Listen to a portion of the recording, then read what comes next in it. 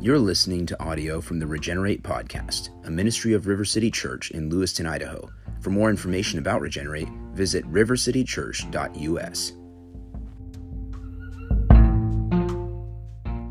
All right, here we are.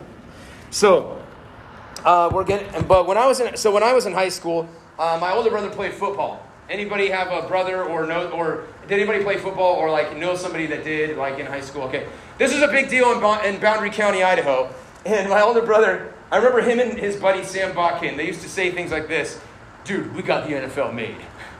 Did you know anybody like that in high school? "Dude, we got the NFL made. Got it made." And you're like, you are 17 years old and you are scrawnier than a fence post, and you think that you are going to make the NFL, right?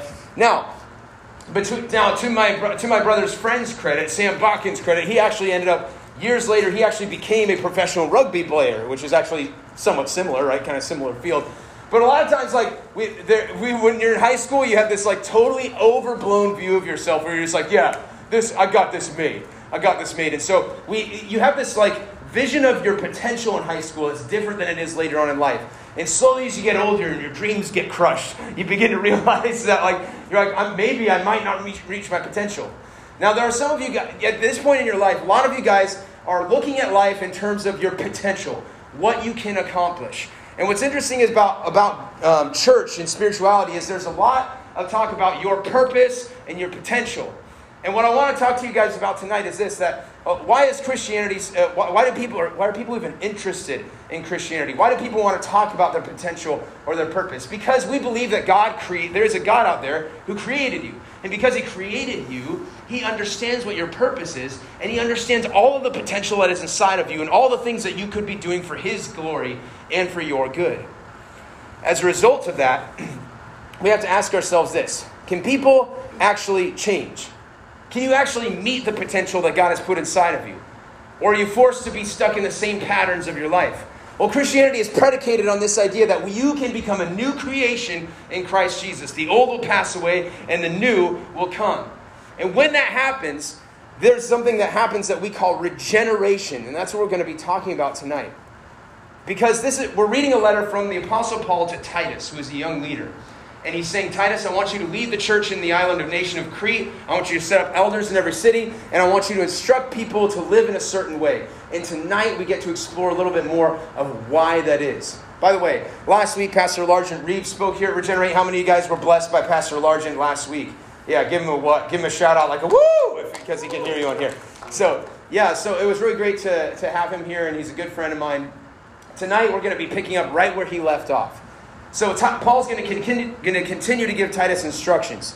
And tonight, this is part of a series that we're calling You Can Do This. Somebody say, You Can Do This. You can do this. Because this is the voice of Paul speaking to the potential he sees in a young leader. And I want to tell you guys this: I see potential in you. I see potential in Gen Z. I see potential in who you are. Why do I see it? Because God sees it in you. And because God sees it in you, I believe that He wants to fulfill that in you. But the only way it's going to happen is if you get regenerated from the inside out. There is a work of God that has to happen inside of you that you will never be able to meet your full potential. You will never be able to understand your purpose unless you are completely changed. And that doesn't happen through, this is for free, it does not happen through behavior modification. It has to happen through something that is deeper than that. And so tonight we're going to talk about what that is. Because you might have been that kid in high school who said, I got the NFL made. Or I got the New York Philharmonic made. And now you're sitting here going, I'm going to Lewis Clark State College. I don't know how this gets me to the New York Philharmonic. You might be sitting here going, I'm going to Lewis Clark State College, which doesn't have a football team. But maybe I can somehow get to you know what I mean? You may be at a point in your life where you're at a crossroads. Maybe you have every confidence that you think you know what your life is all about. And I'm here to tell you that there's only one person who does. And he wants to speak to you tonight. So let's stand and read God's word together. Titus chapter 3. We're going to hear Paul's words to Titus, giving him further instructions on how to train the church to be who they're called to be. So let's read this all together. We're going to just be reading the first 5 verses of Titus chapter 3, verses 1 through 5. This is from the English Standard Version. We'll start together on 3. Just read along with me. 3, 2, 1. Hey, that's backwards, isn't it? 1, 2, 3, go.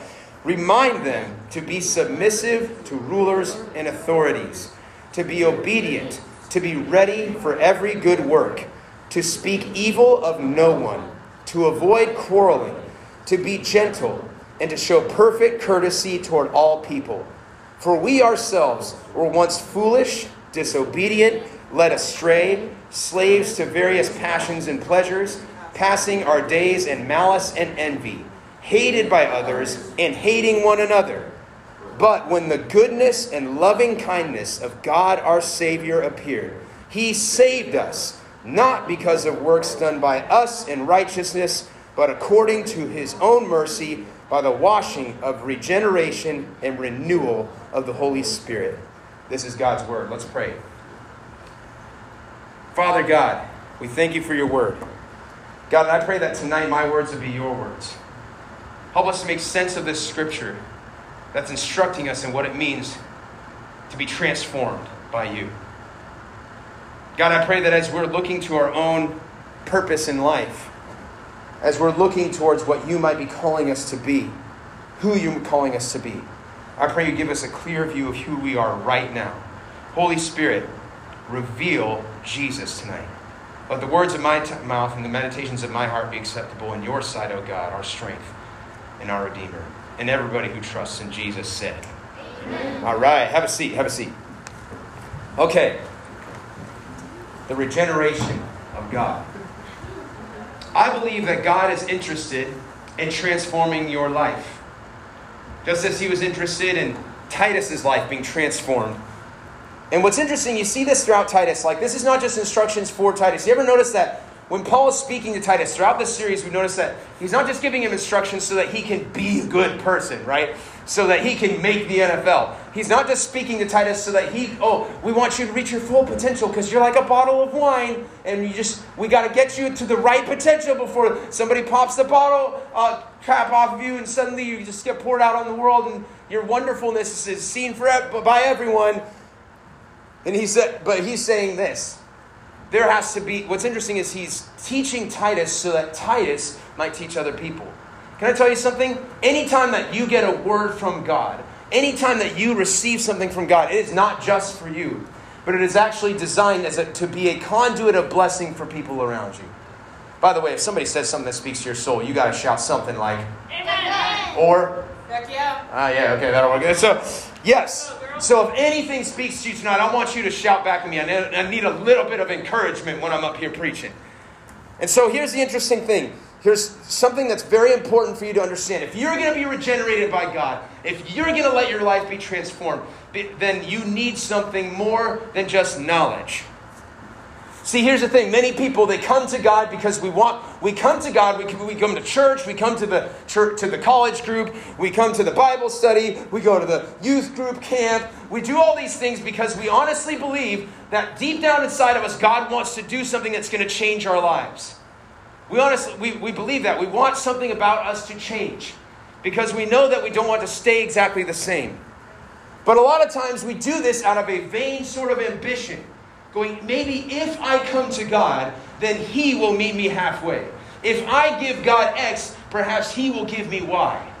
If I give God some money, then maybe God will give me more money. If I come to God and say, God, I just surrender my life to you in my relationships, maybe God will give me a hot girlfriend. You know, if I come to God, I will get the cute boyfriend. If I come to God, I will get. Right? But what's interesting is there's a very important principle we learn here, and it's right there in verses 1 through 2. So here's the first point tonight. If you want to be changed by God, and you want to be a change in the lives of others, you need to understand, number one, humility is the heart of Christian faith. It's right there in verse 1. He says, Titus, here's what I want you to remind people to do in Crete. He says, remind them to be submissive to rulers and authorities. Stop there. That is the most un-American statement I've ever heard in my entire life. Submit to authority. Are you for real? Our entire country was founded in 1776 so that we could shake off the tyranny of England. We're from the U.S. of A. Do you know what that stands for? It stands for you suck. Authority. Like that. You know what I mean? That's the way that we treat things in this country. It is, but he says, be submissive to rulers and authorities. He didn't say, be critical of rulers and authorities. He didn't say, I want you to trash other people on social media who disagree with you politically. Ouch. He did not say that you need to live in rebellion and just live a punk rock lifestyle. I love rock and roll, but I have to admit that some of the music that I love is actually born out of a desire to rebel against authority. And the crazy thing is that Paul is teaching us that Christianity is actually about humility, and part of having a heart of humility is submission to rulers and authorities. Then he says to be obedient. And you're like, well, obviously that means be obedient to God. No, the context is rulers and authorities. He's like, I want you to be obedient to your parents. I want you to be obedient to your professor. I want you to be obedient to the civic authorities. I want you to be obedient to the person that you didn't even vote into office because you didn't agree with their politics. Amen. Hello. Humility is the heart of the Christian faith. So he says we need to submit to rulers and authorities, be obedient, and be ready for every good work. A Christian is a person who should be ready at all times. Yeah, you want to make the NFL? Okay, then are you ready right now for a talent scout to look at you? Be obedient and produce good works. He said, and look, he goes on in verse 2, to speak evil of no one. That means you don't get to participate in the same kind of gossip that you used to participate in before you came to Jesus. He says you need to avoid quarreling, be gentle, and to show perfect courtesy toward all people. You know, there's something that happened in Christian history that I think completely changed the way that the church behaves. And it has to do with the fact that Christianity became legal around, I think that was 381, was the Council of Nicaea. But in the year 800, something crazy happened. And a ruler named Charlemagne was trying to unite all of Europe underneath his power.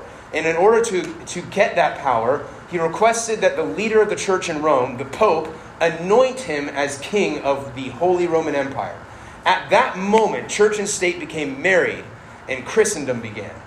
And a world was ushered in where Christianity was no longer a subversive subculture, but it became the majority culture.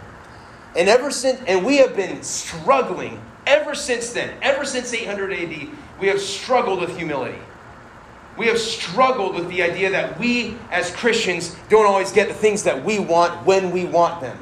And that then we make up ghouls and bad guys who are out there who are trying, and we make up these culture wars to make ourselves feel good about standing, and we say we're standing up for what we believe. No, we're not even trying to subvert culture. We're trying to change culture to look Christian, even if it has nothing to do with following Jesus. We just want it to look Christian so that we can feel better, so that we don't get persecuted by other people. But Jesus said you're supposed to suffer.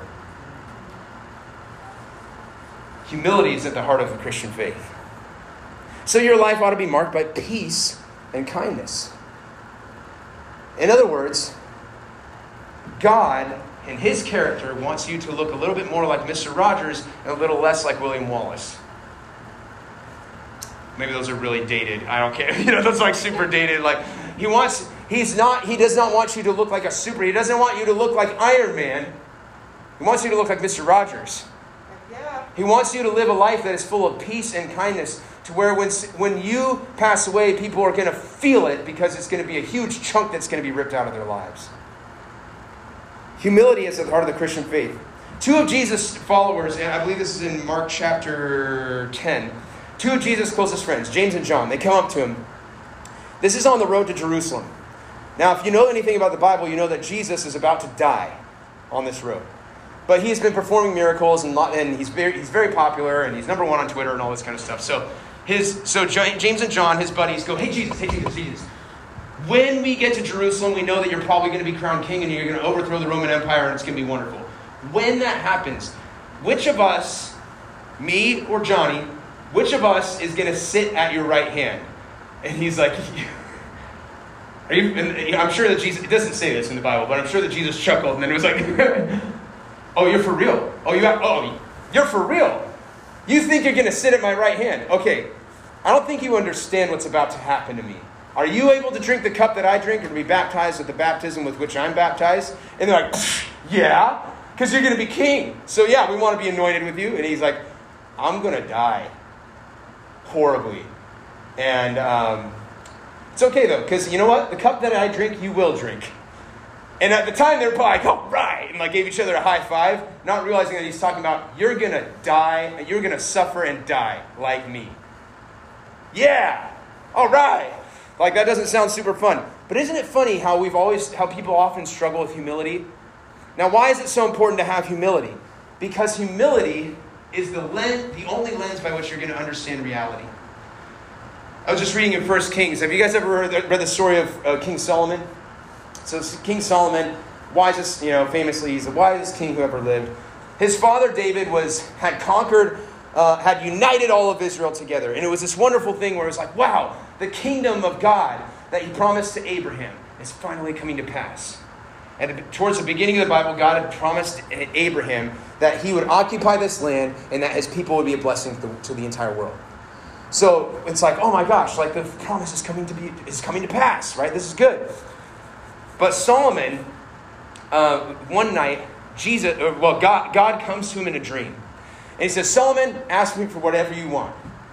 It's like this weird, like, Aladdin moment where it's like, rub the lamp, and then like God comes out and says, ask me for whatever you want, then I'll give it to you. That's my best Robin Williams. And he's like, ask me for whatever you want, and I'll give it to you, sir. What do you want? And then he's like, and what's amazing to me is that he could have asked for anything. I don't know about you guys, but I've been like, all right, first of all, I want all of my enemies dead, okay? Number 2, I want money. I want money, okay? I want to get out of my student loans. I want to get, I want to pay off the car. Oh, by the way, actually, no, maybe I should ask for a Maserati, Like, there's so many different things you could ask for, right? But at the moment, he says this. I love the way they put it in the CSB. He says, Lord, give me a receptive heart. A receptive heart. Isn't that amazing? Solomon understood, being the most powerful king in all of Israel's history, Solomon has this massive kingdom that is underneath of him, and it seems like the promise of God is being fulfilled. And in order to see that promise fulfilled in his life, the first thing he wanted was an open heart. He said, if I don't hear from you, there's no point to me being king. He says, who can judge this great people of yours? He knew that in order to live out what God had implanted in him, he needed to hear a word from God. The only way that he was going to be able to succeed as a king was to be humble in his heart. And the only way that you are going to be able to reach your potential in God is if you operate with that same humility. So be submissive to rulers and authorities. Be obedient, ready for every good work. Speak evil of no one. Avoid quarreling and show perfect courtesy towards all people. Now, what's interesting about this is it's easy to read the Bible, to read these kinds of passages, and then go, well, obviously, I thought the Bible it's supposed to be about a relationship, and it's not about do's and don'ts. But the challenging thing about Scripture is this. God does ask things of us, right? We can agree on that, yes? God asks things of us. You shall not steal, don't lie, murder, all that kind of stuff. Which most of the time we're like, yeah, sounds great. Other times it's like, don't boil a goat in its mother's milk. And you're like, wasn't going to try that, but I guess I won't, Sometimes his rules make sense, sometimes they don't because of the cultural context. But here's the thing. Why do we obey God? And why do we seek to be transformed by God? And why do we have to understand that humility is at the heart of the Christian faith? Because it's the only way that you're going to see reality. And look how Paul does this. This is beautiful. He says, because this is the second point, you need to consider who you were. In order to let God transform you, the first thing you have to do is consider who you were. And it starts with humility. You have humility, you have the right set of glasses on to understand. Look at this list that he gives. This is like an all-star list. He says, verse 3, for we ourselves, Paul's including himself in this. He says, Titus, all of us were in this boat. Every single person who puts their faith in Jesus, every single person who's following God falls into these categories. We were once foolish, disobedient, led astray, slaves to various passions and pleasures, passing our days in malice and envy, hated by others and hating one another. Like, wow, that is bleak. But listen to this. He says, listen to this, who you were. This is a list of who you were before Jesus. Now, some of you guys are like, well, I was raised in a Christian home. Well, do you know Jesus? If you don't know Jesus, I got news for you. You're not a Christian. And it doesn't matter what kind of home you were raised in. It has nothing to do with that.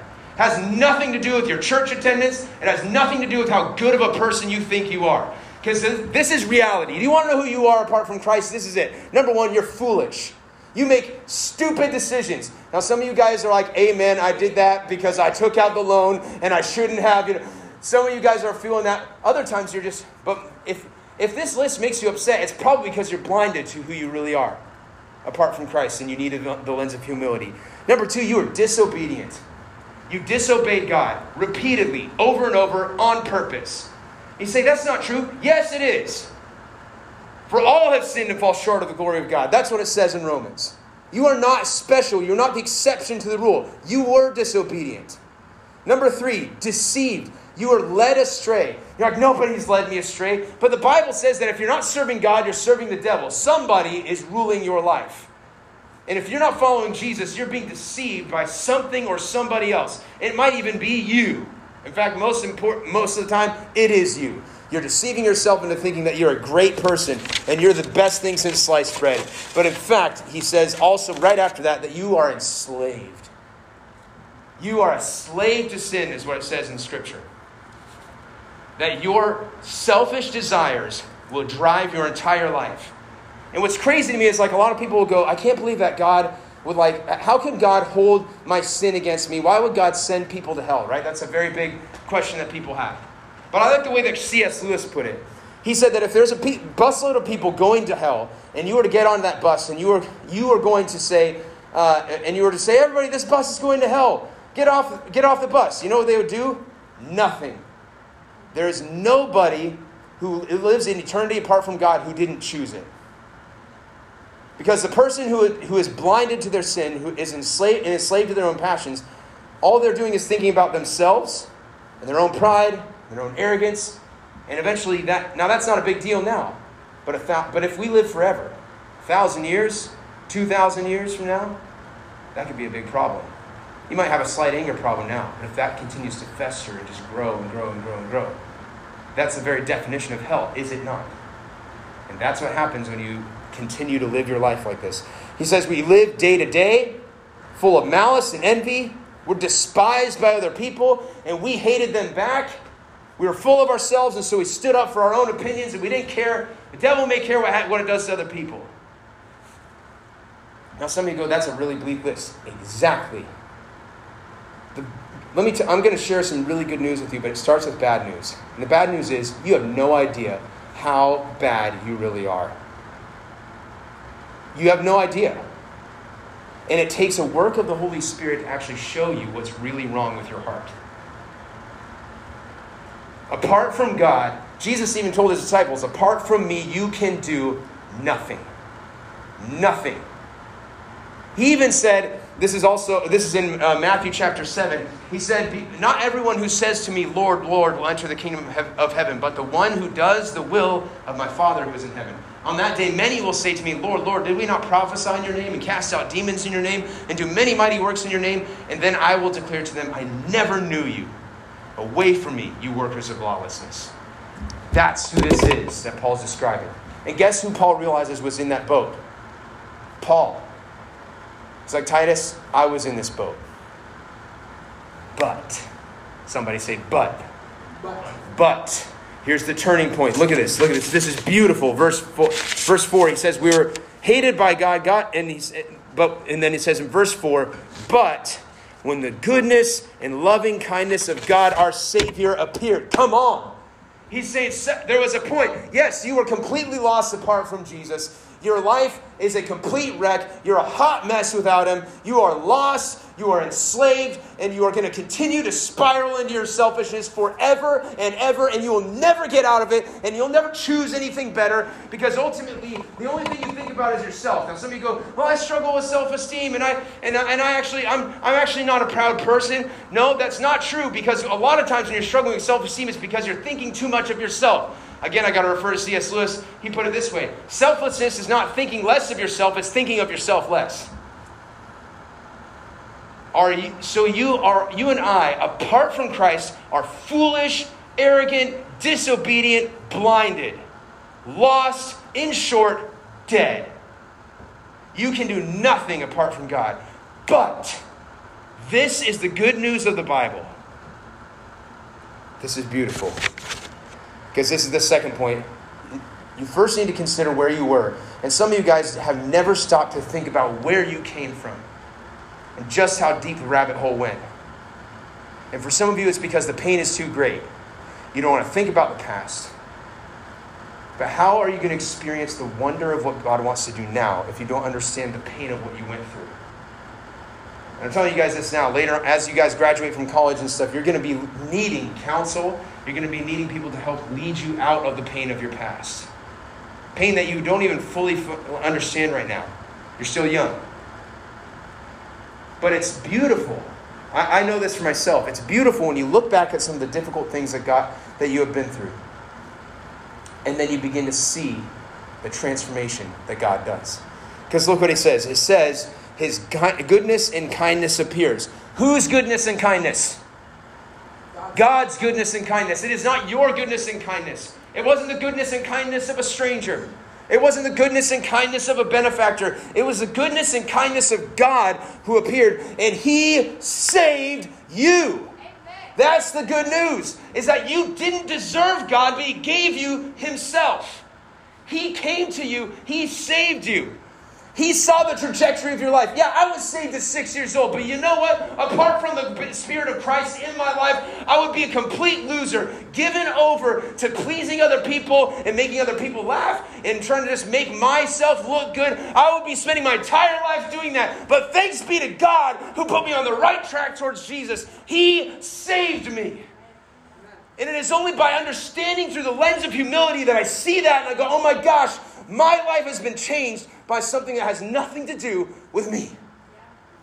He says he saved you not because of works. Somebody in the house needs to understand this. It is not by works that you are saved. Ephesians 2, by grace you have been saved through faith, and this is not of yourselves. It is the gift of God. The goodness of God appeared so that he might save you. So you need to consider who you are. He saved you, and it's not because of works, but according to his mercy.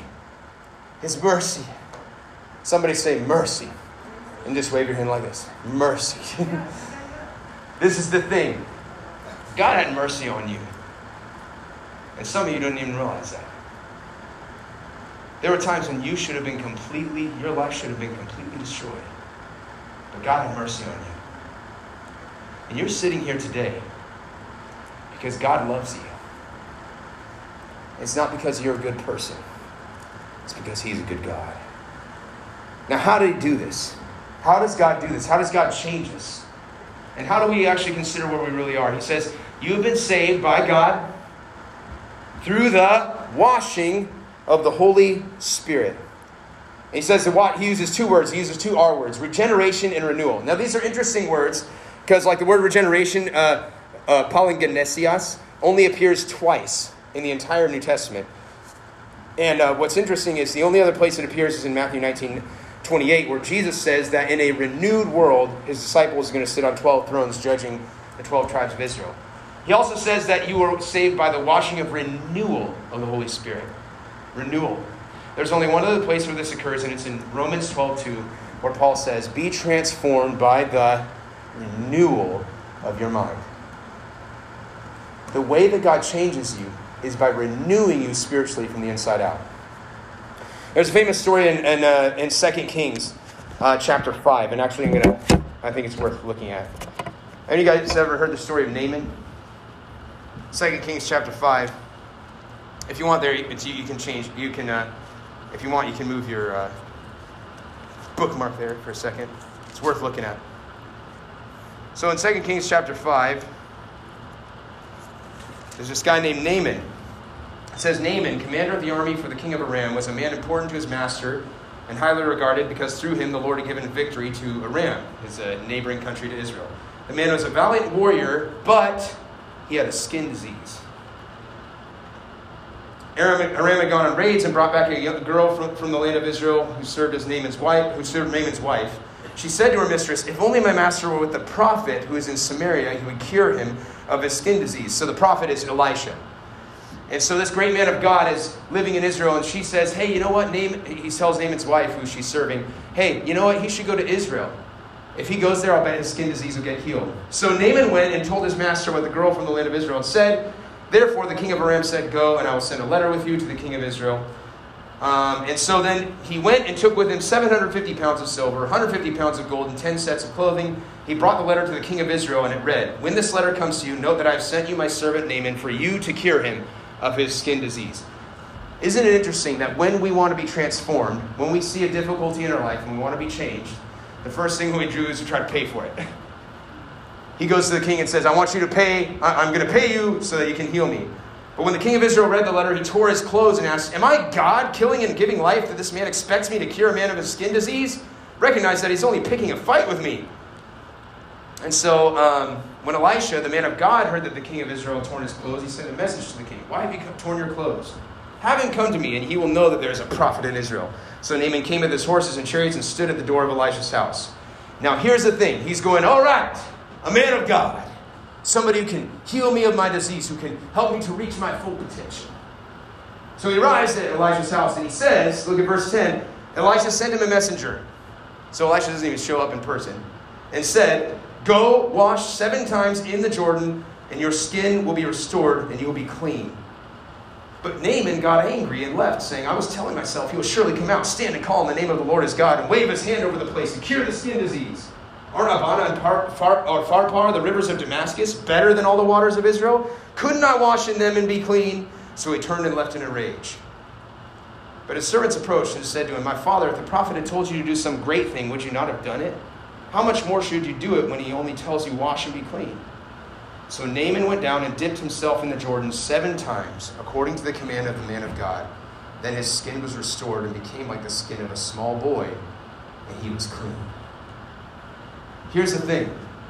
When Naaman went to Elisha, he said, or Elisha sends him a messenger. How many times when you want to encounter God, you want to go straight to the source. You go, I want to hear from God. I need a voice from heaven to say, this is the way you should go. But instead, you get a Bible. Instead, you get a Christian who knows God and says, hey, you know what? You ought to do this. That's stupid. Why should I do that? You need to wash in the river. In this case, the river is, I need you to understand something. When Paul's talking about being washed, it's like when Naaman went to that river. Paul says the only way that you can be changed, that you can be cleaned, is if you wash in the river. What river? The river of God's presence, the work of the Holy Spirit that is accomplished through Jesus Christ. You got to wash there. Jesus is the only river you get to wash in. And Naaman, like many of us, says, well, why can't I, if I want to reach my potential, if I want to have this issue cured in my life, why can't I just wash in the waters of any other religion? Why can't I wash in the waters of Buddhism? Why can't I wash in the waters of Islam or Hinduism or agnosticism or all these other things? Why can't I wash in there? Because if you want to be healed, you need to wash in this river. You got to wash in this river, the river called Jesus. The River Jordan, this river that Naaman washed in is the same river that Jesus was baptized in generations later. He says, I want you to dip in this 7 times. And he's upset because he didn't hear from God the way he wanted to hear, and he didn't hear from God what he wanted to hear. But he dips in the river. And by the time he comes up that 7 times, that 7th time, he's clean. Thanks for listening to this week's sermon from the Regenerate podcast. And if you enjoyed our content, please feel free to subscribe. If you have any questions or would like to send us feedback, send us an email at regeneratelcsc@gmail.com. We'd love to hear from you. Regenerate, changing the world for Jesus, one person at a time.